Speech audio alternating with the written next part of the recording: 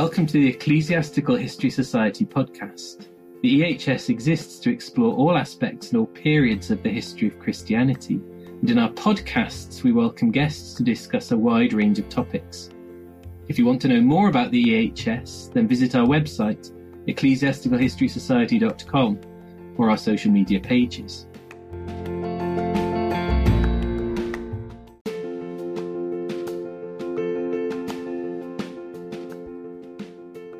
Thank you for joining us on this EHS podcast episode. I'm your host, Angela Platt. I am a PhD student at Royal Holloway, University of London, looking at love in religious families in the 18th and 19th centuries. Today, I'm joined by Dr. Jacob Phillips, the director of the Institute of Theology and Liberal Arts at St. Mary's University, Twickenham. Jacob joined St. Mary's as a lecturer in theology in 2016. For his PhD, which he completed at King's College London, he researched human subjectivity in the theology of Dietrich Bonhoeffer.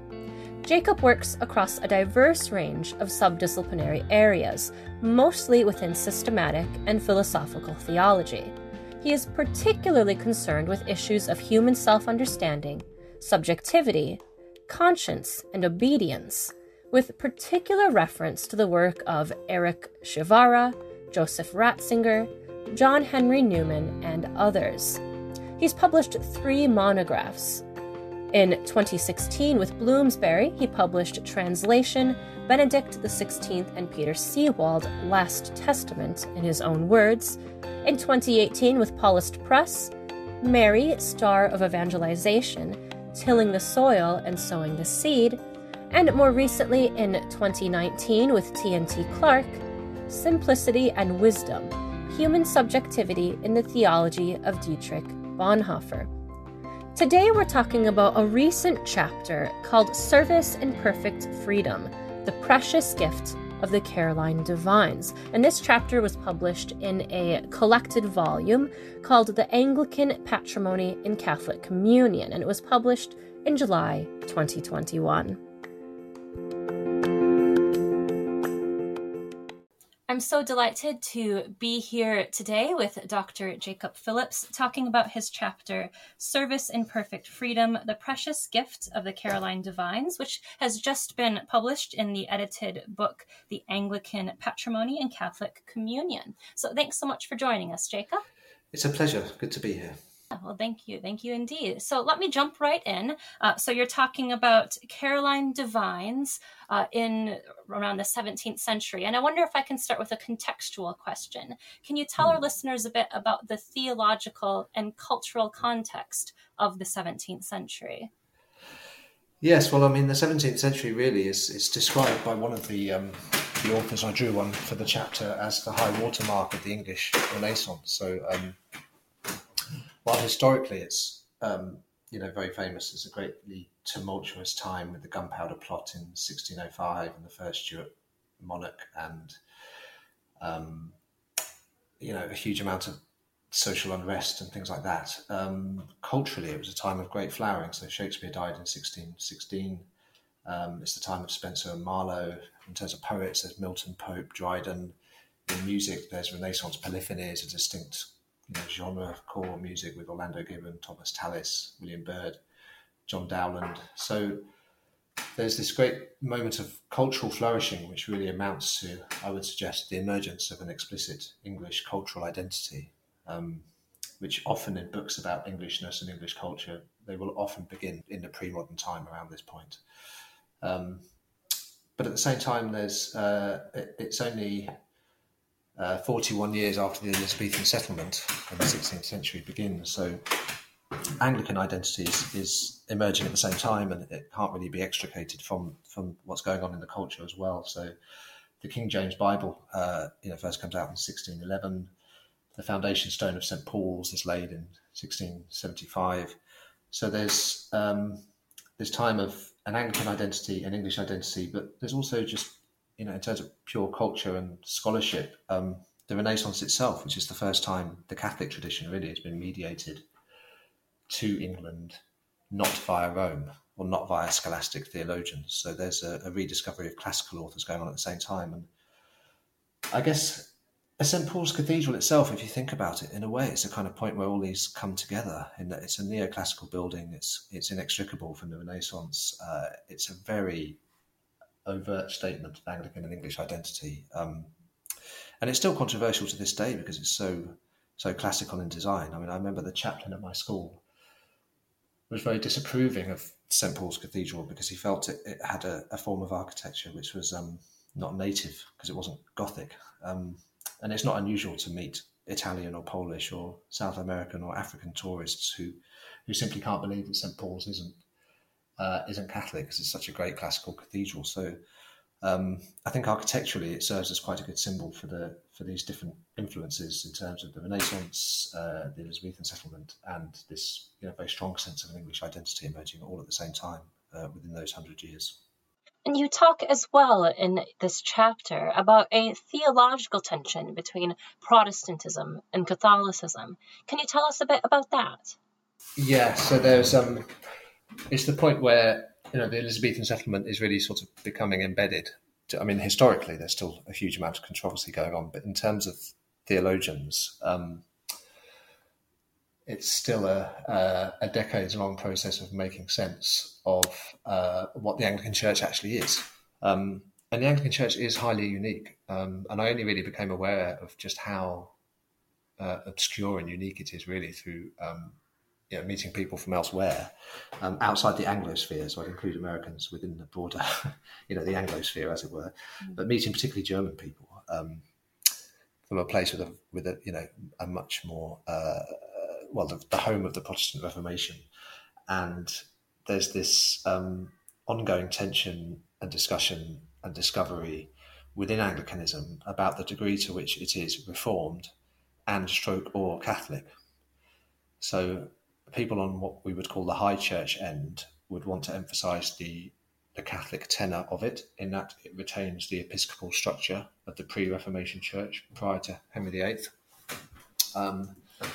and would consider Anglicanism to be in continuity with the church prior to the Reformation. It's not a church, they would say, that came into being under Henry VIII, probably partly because nobody would want Henry VIII to be the founder of their religion, to be fair. But at the same time, the texts from the German-speaking countries are being translated and published and passing from person to person throughout England. And there are many who want the Anglican Church to be much more overtly Reformed than Catholic, and find the enduring Catholic aesthetics of it quite troubling, and would much rather see it veer towards, essentially a Calvinist or even congregational form of Christianity.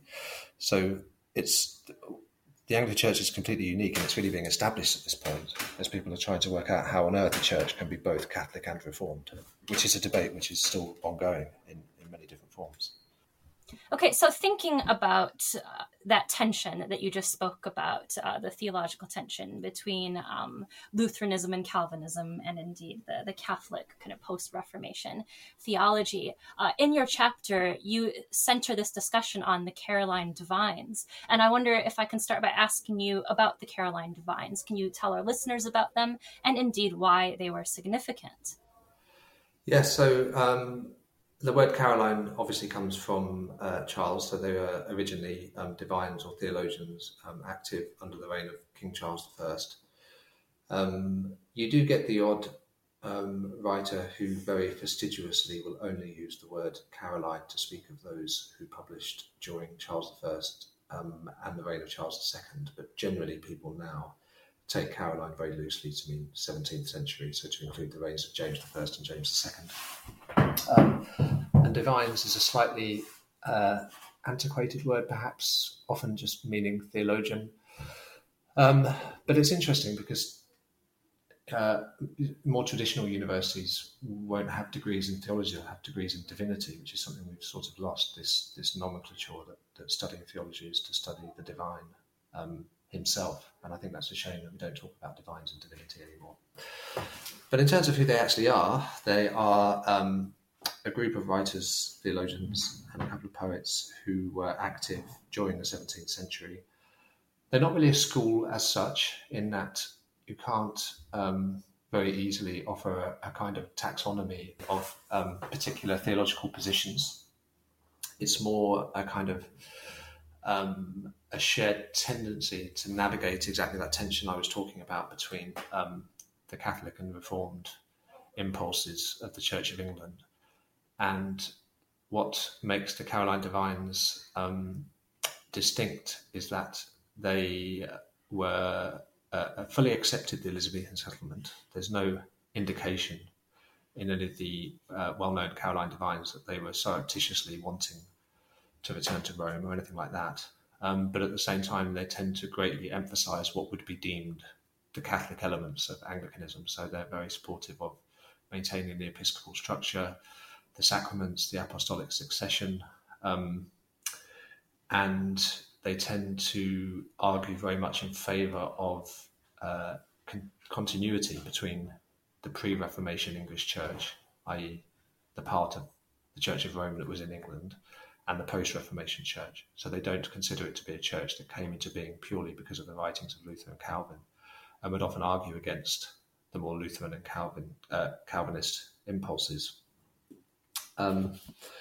So they tend to, interestingly, also be not bound tightly by genre, and that could be a reflection of the time, and I think these things being much more loose and permeable, but interestingly, it includes poets like George Herbert and John Donne, who aren't doing systematic theological treatises, but the most well-known at the Divines probably Lancelot Andrewes, Jeremy Taylor, William Laud, John Cosin, Herbert Thorndike, and Mark Frank. But because it's quite a loose category, it's very hard to find an authoritative list. There's lots of disagreement about who should and shouldn't be considered a Caroline Divine. So next, can you tell us about the central argument of your chapter?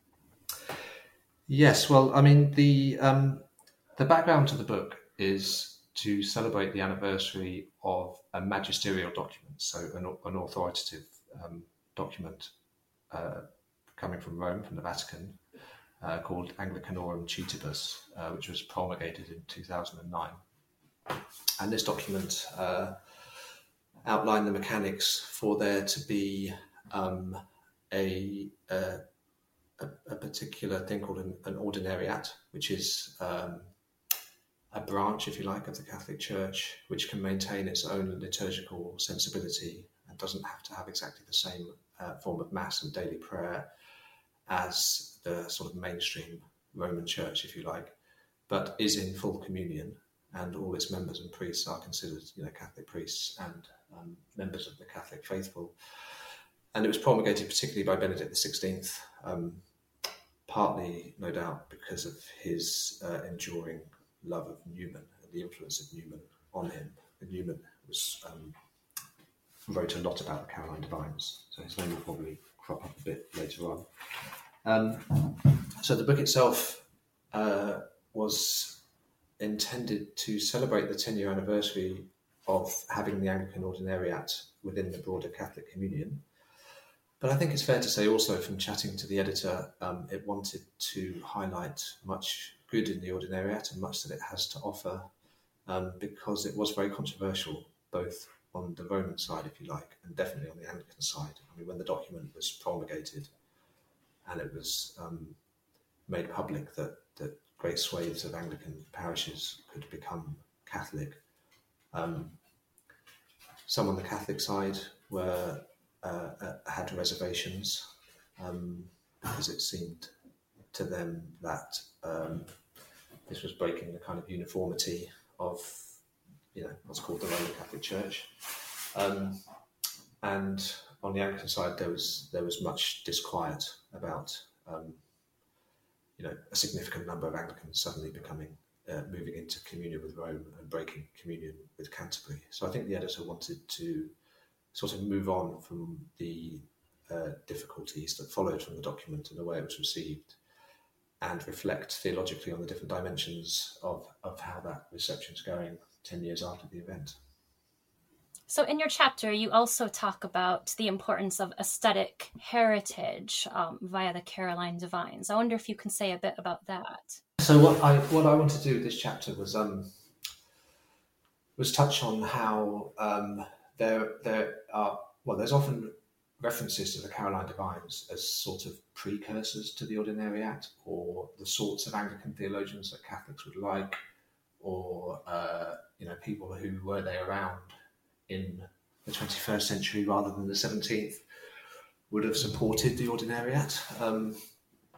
And I was invited to do a chapter just to explore what the Caroline Divines might mean for the Ordinariate and how we understand this thing called the Ordinariate. But I think I was a bit of an awkward member of the team on the book, in that I felt it was a little bit, disingenuous to pretend that the Caroline Divines weren't critical of Rome, because they're extremely critical of Rome. And, William Laud's famous pattern of faith, which is echoed by Lancelot Andrewes, is that, after the major councils of Nicaea and Chalcedon, etc., in the early church, from that point on, it gets increasingly sort of defective and eventually goes horribly wrong in the run-up to the Reformation. So they do generally support that there was a very real need for reform prior to the Protestant Reformation, and would consider lots of Catholic doctrines from the high medieval era to be kind of erroneous and not genuinely authentic. And that's a valid position within the framework of Anglicanism, but it doesn't really make sense in the framework of Catholic theology, in which it's considered that there's a continuous development of doctrine, and that which is sort of approved or officially deemed authentic by Rome can't be undone really once it's happened. So I decided to approach the chapter by focusing very much on the mood or the sensibility or the tenor of the Caroline Divines, which is why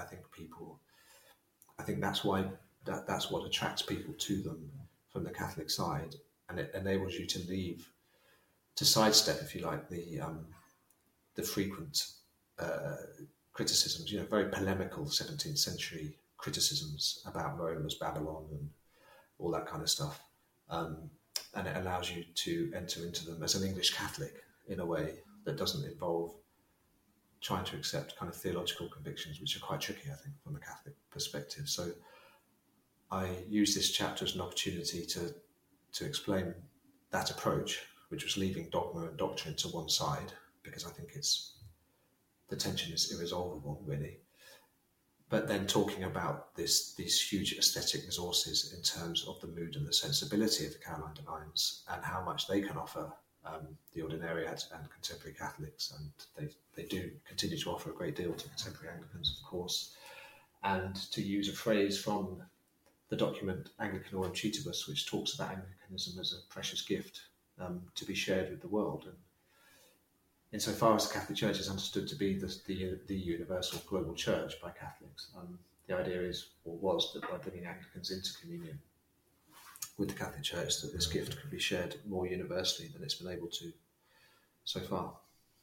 And when you say you want to focus on the aesthetic resources rather than dogma and doctrine, what specifically are you talking about? Is it communion, like you've just mentioned, or is there more to it as well? Yeah, it's about tropes, particularly recurring themes and patterns of Caroline spirituality, which one can sort of lift and transpose and be informed by without necessarily adhering to statements about dogma and stuff, which become quite tricky. So I wanted to read the Caroline Divines as literature, and many of them are literary figures. George Herbert, John Donne, the obvious examples. They're poets first and theologians second. And I felt that that's where the real resources were in terms of themes and tropes, really, rather than theological positions.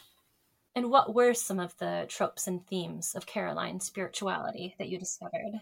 Well, they're quite well known, so I can't take full credit for sort of discovering them. But I gathered them together. The ones that I felt were most, apt, really. So moderation is very key. It's often key in Anglican, different variants of Anglican spiritualities. And by moderation, in terms of theology, that comes from the understanding of the Anglican Church as a via media, which is ultimately rooted in Hooker, Richard Hooker, from the 16th century. But the idea of the via media, which means middle way, is that Anglicanism is distinct as a Reformed Catholic Church because it treads a middle way or a balanced path between two opposite extremes. One is Calvinism in Zurich, and the other Counter-Reformation Catholicism in Rome. And the Carolines were one of the first to present the idea that the English Church is distinctly moderate in a way that the hot-headed polemics between Southern and Northern Europe weren't deemed to be moderate. And this was interesting because it connects very obviously with this emerging English identity and the idea that the English are themselves somehow a moderate people. And I realise this all probably sounds a bit twee and unsustainable to our ears today, but it was, it was there at the time and continues well into the 19th century. The idea that to be English is not to be given to extreme and impulsive, rash emotions, and to maintain what Mark Langham calls a measured tranquility, an idea of sort of godliness, which is not just ecclesiological or theological, but goes right down into personal conduct, and the idea that the holy person is the one who maintains emotional balance in the face of different extremes and doesn't get hot-headed and carried off into anything fanatical, that kind of thing. So there was moderation, and the second one was reticence or discretion. And this is a very big difference to Rome, which endures to this day, really, and is there in Anglicanism to this day to an extent. Insofar as much in Anglican doctrinal statements and liturgical practice is often left unsaid, quite deliberately. So if you look at an Anglican rubrics, a liturgical book, there often aren't explicit instructions about how the celebrant of the Eucharist, for example, should hold him or herself and what he or she should do at certain points. But if you look at a Roman rubrics of the Mass, every single element of bodily movement is described in great detail as to what the priest can do. And what that means is that an Anglican Eucharistic service can vary wildly according to the different inclinations of the congregation and the celebrant. And that is thought not to be the case, or thought that it should not be the case in a Catholic Church. Whether or not it actually works is another matter. But it's also got a great theological richness, this idea that reticence is godly in some way, discretion, holding your tongue, it connects with mystical traditions around silence. And it's very interesting in terms of the way the Caroline Divines interpreted the Eucharist, because they saw two extremes. There was the extreme of Calvin, which is it's a pure, memorial supper, which is only important for those who share that faith. And then Rome had full-blown transubstantiation, whereby, in every conceivable sense, the body and the blood, the host, is transformed, very really and undeniably into the body of Christ. And the Caroline Divines would simply not get into those definitions as far as possible. They consider transubstantiation, they treat it as if it's probably true, but it's almost indecent to talk about it in this kind of detail because it's such a glorious mystery. Let's not concern ourselves with how it actually works and how it can make sense in terms of science and metaphysics, and just be silent in the presence of Christ. So reticence and discretion, it's very obviously English in terms of this this older understanding of Englishness and English culture, but at the same time has a great theological and spiritual richness, which is very present in the Caroline Divines. So I know you're mainly focusing upon Anglicanism with the Caroline Divines, but just as you were speaking about moderation, and indeed you were talking about how it's more generally related to English identity, I just wondered if some of the tropes and themes of Caroline spirituality that you've discovered, if you're aware whether they were imbibed by other denominations or groups as well, or if this is a very specifically Carolinian or Caroline way of looking at things. Yeah, I'm not really sure. I mean, I know in talking about silence and stuff, obviously Quakerism becomes is the obvious thing to talk about, and I'm not sure what crossover there might be in terms of early Quakerism and Caroline spirituality. I mean, the thing about reticence and discretion is it's so rooted in the Christian tradition around silence, which goes back at least to the Bible, if not, according to some would say, 4th century Egypt and the emergence of monasticism. It would be difficult, I think, to say whether the Carolines, without doing some careful analysis of what texts were read by whom and all that kind of stuff, but also the rich kind of emotional affectivity of it. I can see how that could have fed into Methodism to a degree, I think. But I must say, I don't have any authoritative knowledge on that. But I can see there are avenues that would be worth exploring, I think. My next question, just regarding the comments that you were making, I was wondering, with regard to the Caroline focus on the aesthetic, and as you were talking about this acknowledgement or acceptance of mystery without wanting to prod or question it, how was there any tension with that idea and kind of the growing enlightenment themes that were arising? I mean, did Carolines respond at all to that, or indeed was this part of a response to growing enlightenment themes that wanted to disregard mystery and deconstruct it, as it were? I think it definitely went in that direction. At what point that begins, I don't know, but it is definitely clearly an attractive option for those that are watching what we now call the Enlightenment begin to emerge and seeing the medieval cosmology sort of begin to fragment and disintegrate really in the pre-modern era. The Anglican approach to these things, or the Caroline approach, I should say, is very attractive and very seductive, insofar as one can sidestep the very real tensions between science and faith. So I think it definitely went in that direction. Whether that begins in the 17th century or happens afterwards, it'd be difficult to say. I mean, I think certainly in the early 17th century, I mean, one of the things that really struck me in the reading I did for this was just how enchanted the cosmos still is, because we often associate the pre-modern era with the point at which the enchanted cosmos becomes disenchanted, it is true. But the Caroline Divines definitely have a slight retrograde or, perhaps even reactionary sort of tenor, in that they really do hold to an almost medieval view of cosmic ordering. It's informed by the Renaissance, but it's an incredibly kind of holistic cosmic vision of the faith, in which the classically post-Enlightenment forms of Christianity, which leave the physical world and the cosmos to one side and focus entirely on faith as something intellectual, because they've had to sunder the material world to science. It can no longer be explained by faith. They're a million miles away from that, interestingly, and there's no indication of them moving in that direction at all. They seem to want to preserve the mystery of the medieval era. So thinking beyond the 17th century Anglicans, what are the implications of this research, or indeed your chapter, for post-17th century? So even perhaps moving into the 20th and 21st century? Well, I think it was interesting to discover how much the people's knowledge and awareness of the Caroline Divines has been mediated through a 19th century High Church Anglican movement, i.e. the Oxford movement.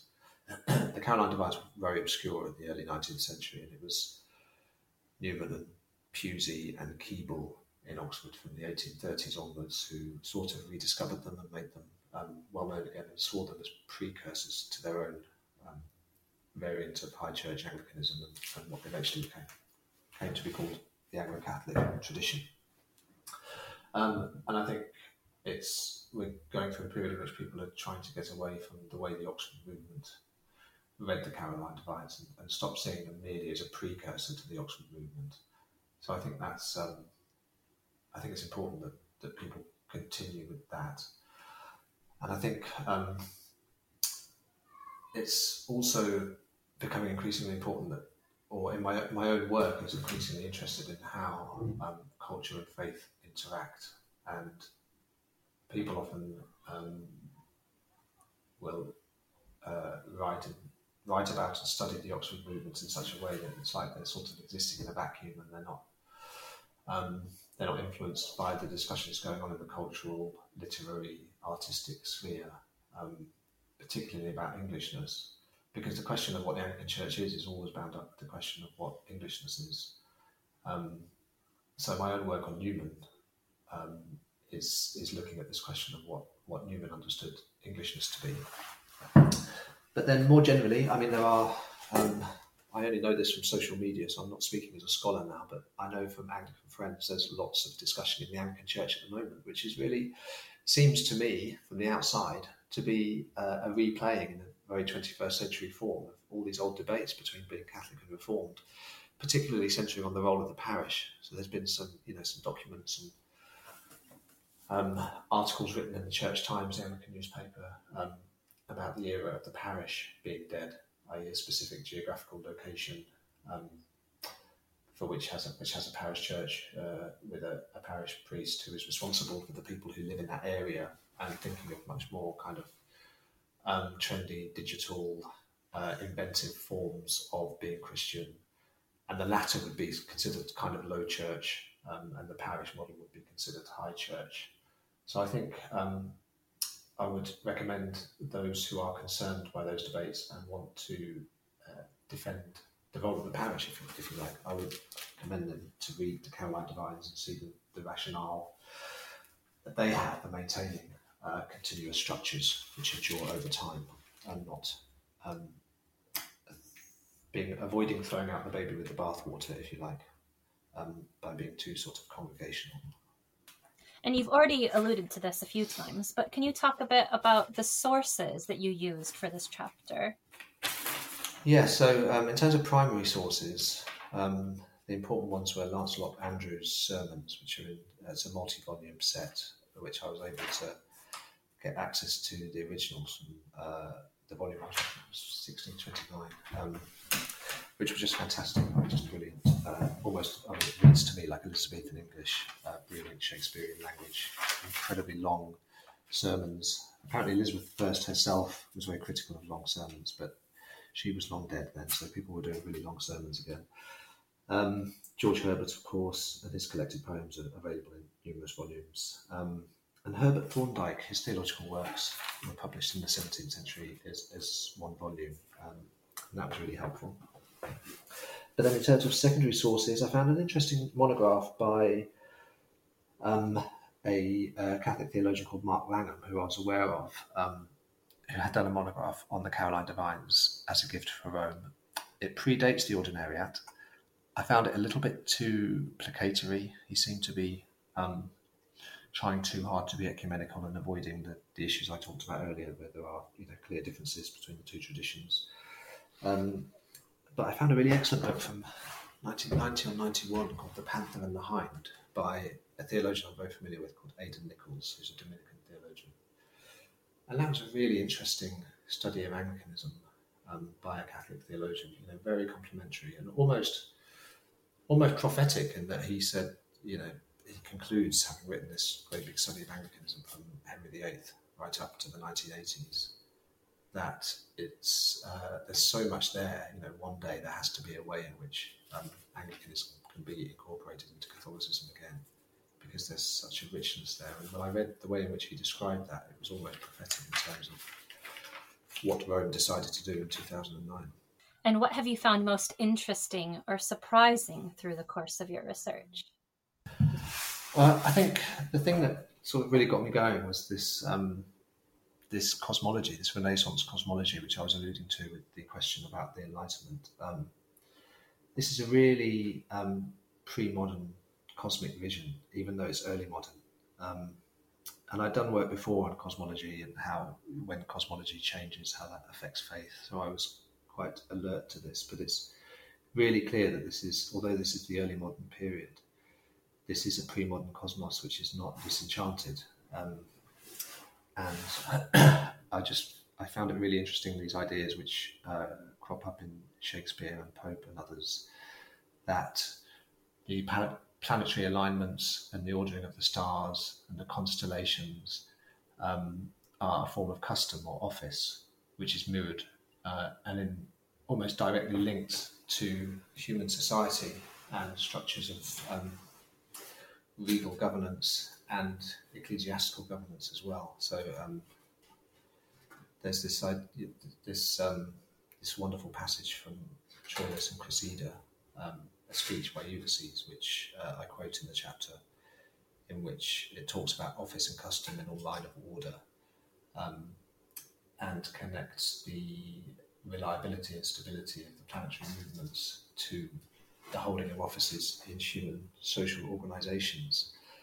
And I think we've completely lost that today. Inevitably, after the Enlightenment, it's very hard to have this integrated, enchanted view of the cosmic reality in which human life is interweaved at every level with things which are going on in the cosmos, ultimately with heaven crowning everything, with God at the top. And although it's very pre-modern, it is distinctly early modern insofar as it seemed to be influenced by some quite odd ways of thinking, by which I mean the rediscovery of things like Kabbalah, the Jewish mystical tradition, which was going on in the Renaissance, much of which was kept not talked about openly and publicly for fear of being deemed occult or esoteric. But this was also a high watermark of Hermeticism and Marsilio di Ficino, and all this kind of stuff was going on. And I just didn't know that 17th century Anglicanism was so sort of radical, magical, creative, and inspiring. And I certainly didn't know that you can read a play by Shakespeare and have a very distinct vision of the way the cosmos works, and that there's actually a cosmology in Shakespeare which is quite distinct. So reading about that, I just found absolutely fascinating, and hope to revisit again at some point. So my final question for you, Jacob, what's next for you? Or is there any research project you're currently or anticipating working on?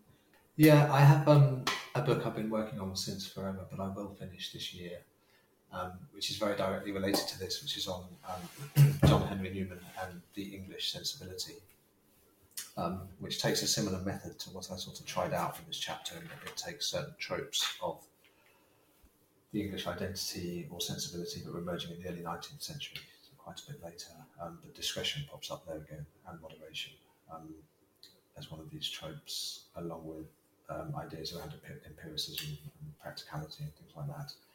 And I see how they influenced Newman's theology in the book, and what I'm trying to do is tackle a long-standing issue in theology of culture about how the Christian faith can be genuinely and truly universal and bearing on all human beings, which it must be by definition, and at the same time look and feel and appear and smell completely different according to its own cultural settings. So I thought I'm using Newman and Englishness as a test case for this very old question of theology of culture in the book. And I'm not quite sure where I'll land with that yet, but I do want to finish it this year. And then other than that, I've got a couple of small things on the go related to theology of culture. So I also work on Joseph Ratzinger, who became Pope Benedict XVI. I've got, there's a big Ratzinger conference going on in September in the States. I'm doing a paper for that, which will result in an edited volume, looking at German understandings of culture and how they connect and can be compared to Newman's own understanding of culture, or theology of culture.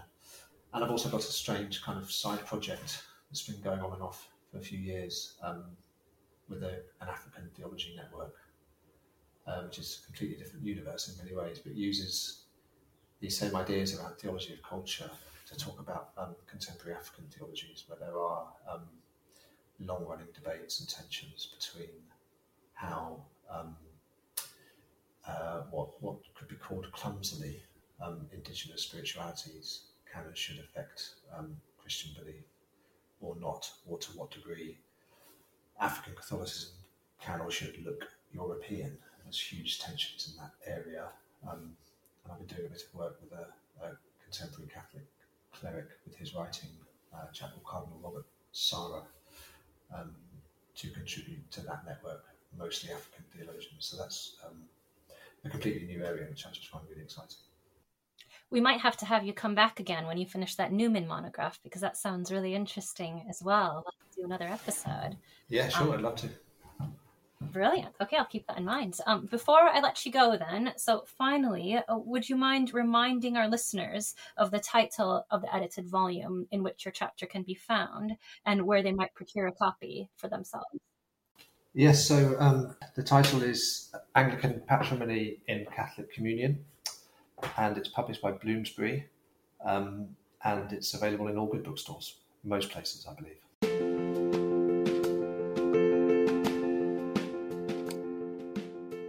Thank you for listening to this episode of the Ecclesiastical History Society podcast. Stay tuned for our next podcast episode, which will be advertised on our social media pages. If you're not currently a member of EHS, we highly recommend you consider doing so. It's a great opportunity to network with other like-minded historians and keep abreast of latest research in the field. More information is on our website, ecclesiasticalhistorysociety.com.